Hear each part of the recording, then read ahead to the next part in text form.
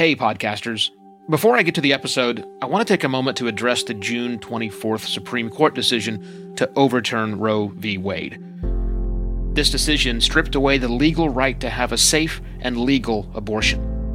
Restricting access to comprehensive reproductive care, including abortion, threatens the health and independence of all Americans. This decision could also lead to the loss of other rights. To learn more about what you can do to help, go to choice.crd.co. That's choice.crd.co. And I encourage you to speak up on your podcast as well. Take care and spread the word.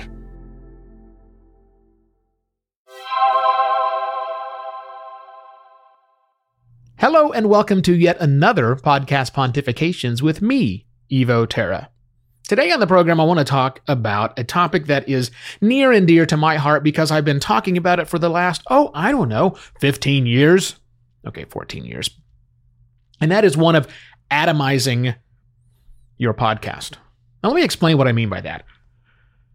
The idea behind atomizing your podcast comes from the fact that, as you know, if you are a podcast producer, it takes a fair amount of work to put together a podcast. And if you're not yet a podcast producer and you're watching this show, clearly you would like to have a podcast, but you're probably struggling with, what do I put in it? How do I fill the content? Can I talk for 20 minutes, 30 minutes, 45 minutes at a time and just do something? Well, probably you can't. It's hard to do. But the way around that is by atomizing your podcast. You perhaps know the old saying of, how do you eat an elephant? One bite at a time. Okay, kind of trite, but that's the idea. It basically says, just do the thing slowly, individual pieces. Don't look at the whole, look at the individual components, and you'll get there much quicker. That's a solution for podcasters as well if you think about atomizing your podcast. Typically on a podcast, and I've talked about this previously on a podcast Pontifications, novice producers or would-be producers look at an entire 30-minute contiguous conversation and they're kind of freaked out by it. That looks very daunting. Wow. How exactly am I going to do all of that work there? All the things that go, how do I keep it all straight in my head so that I'm a good host for the hour? Well, here's the deal, people. This is not live. Well, this is live. This is not a live thing you're doing. You can do it in individual pieces. So think about your show not as one continuous thing, but instead a series of contiguous pieces. You know the difference between contiguous and continuous? Continuous is forever, no changing, no borders. Contiguous has clear borders. Like we have the 48 contiguous U.S. states. They all touch, but they're not all the same. There's a border you got to cross. The same thing can happen for your podcast. The way you atomize it is you start by breaking it down. What are the components that I do? And as I talked about on previous shows lots of times, there's probably 3 different things you could atomize right away. One is your introduction. The opposite of that would be your outro, the thing you sign off with. And then there's also the body content inside. So right away, you could break those 3 things out and atomize them if you wanted to. You could have a canned intro that's never changing, that you never have to say ever again. And you can have a canned outro that is also unchanging. You never have to say it again. That allows you to only record the middle bit, the body, then you tack on the intro and the outro. Great. But you can do so much more than that. Because your podcast, the body itself can also be atomized. If you think about what are the 6 or 7, 2 or 3, whatever the right number is, blocks that you could chain together to make really good content and record those individually. Think about variety shows back in the day. Think about Saturday Night Live is a great example. Saturday Night Live, and everybody can recognize at least what Saturday Night Live, the TV show, is. It's a series of sketches. There's a monologue. Well, sometimes there's a cold open. There's a monologue. Then there are 4 or 5 sketches inside, and then the closing bits. Those are all atomized because you've seen them on YouTube.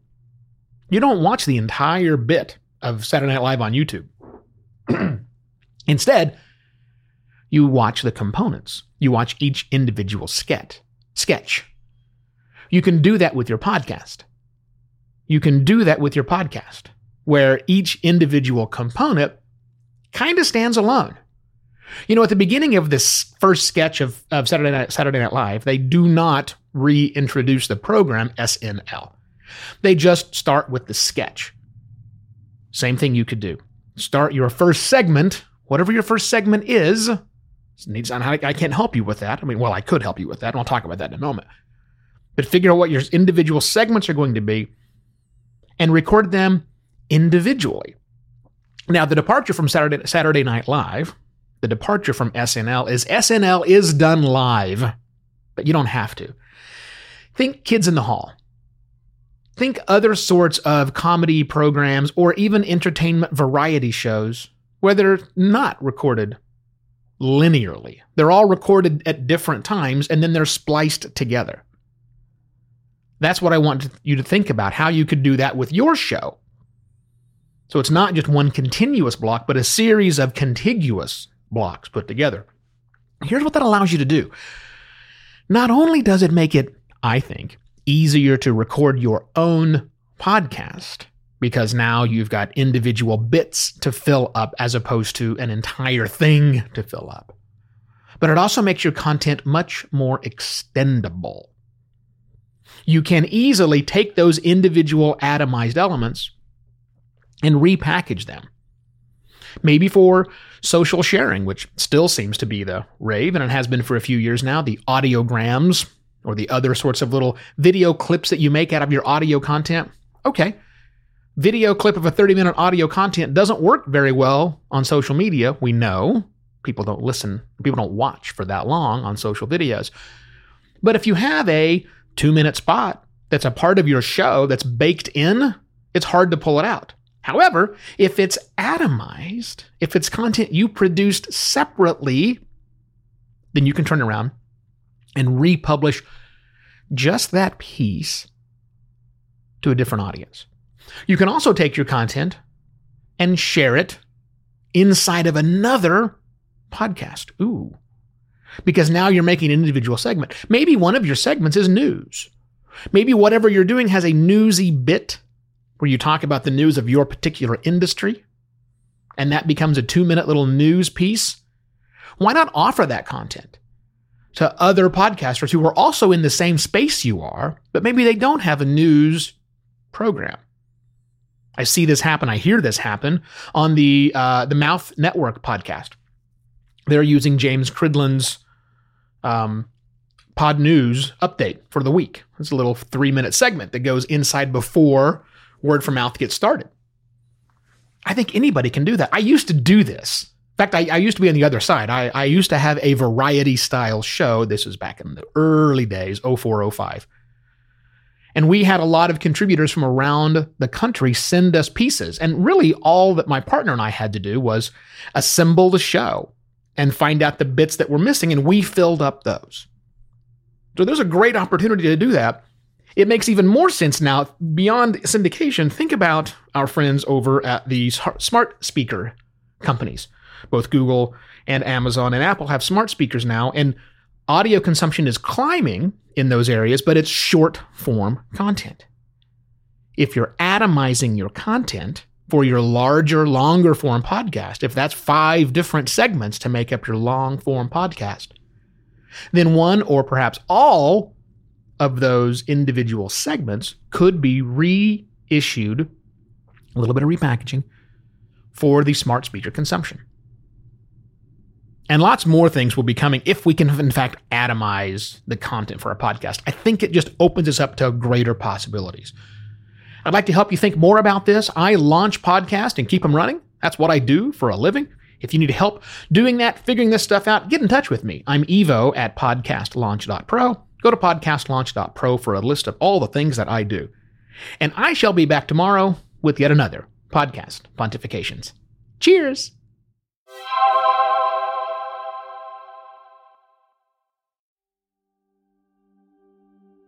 While Americans overwhelmingly support the right of an individual to make their own decisions about abortion, unfortunately, that right is no longer protected everywhere in the U.S.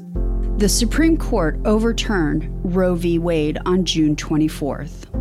Abortion is a basic healthcare need for the millions of people who can become pregnant.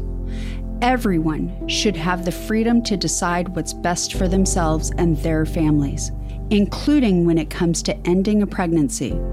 This decision has dire consequences for individual health and safety and could have harsh repercussions for other landmark decisions. Restricting access to comprehensive reproductive care, including abortion, threatens the health and independence of all Americans.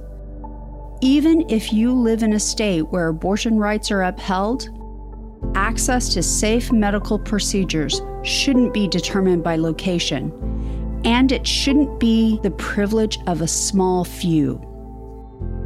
You can help by donating to local abortion funds. To find out where to donate for each state, visit donationsforabortion.com. That's donations, the number 4, abortion.com. If you or someone you know needs help, or if you want to get more involved, here are 5 resources. 1. Shout Your Abortion is a campaign to normalize abortion. 2. Don't Ban Equality is a campaign for companies to take a stand against abortion restrictions. 3. Abortion.cafe has information about where to find clinics. 4. PlanCpills.org provides early at-home abortion pills that you can keep in your medicine cabinet. And 5. Choice.crd.co has a collection of these resources and more. We encourage you to speak up, take care, and spread the word.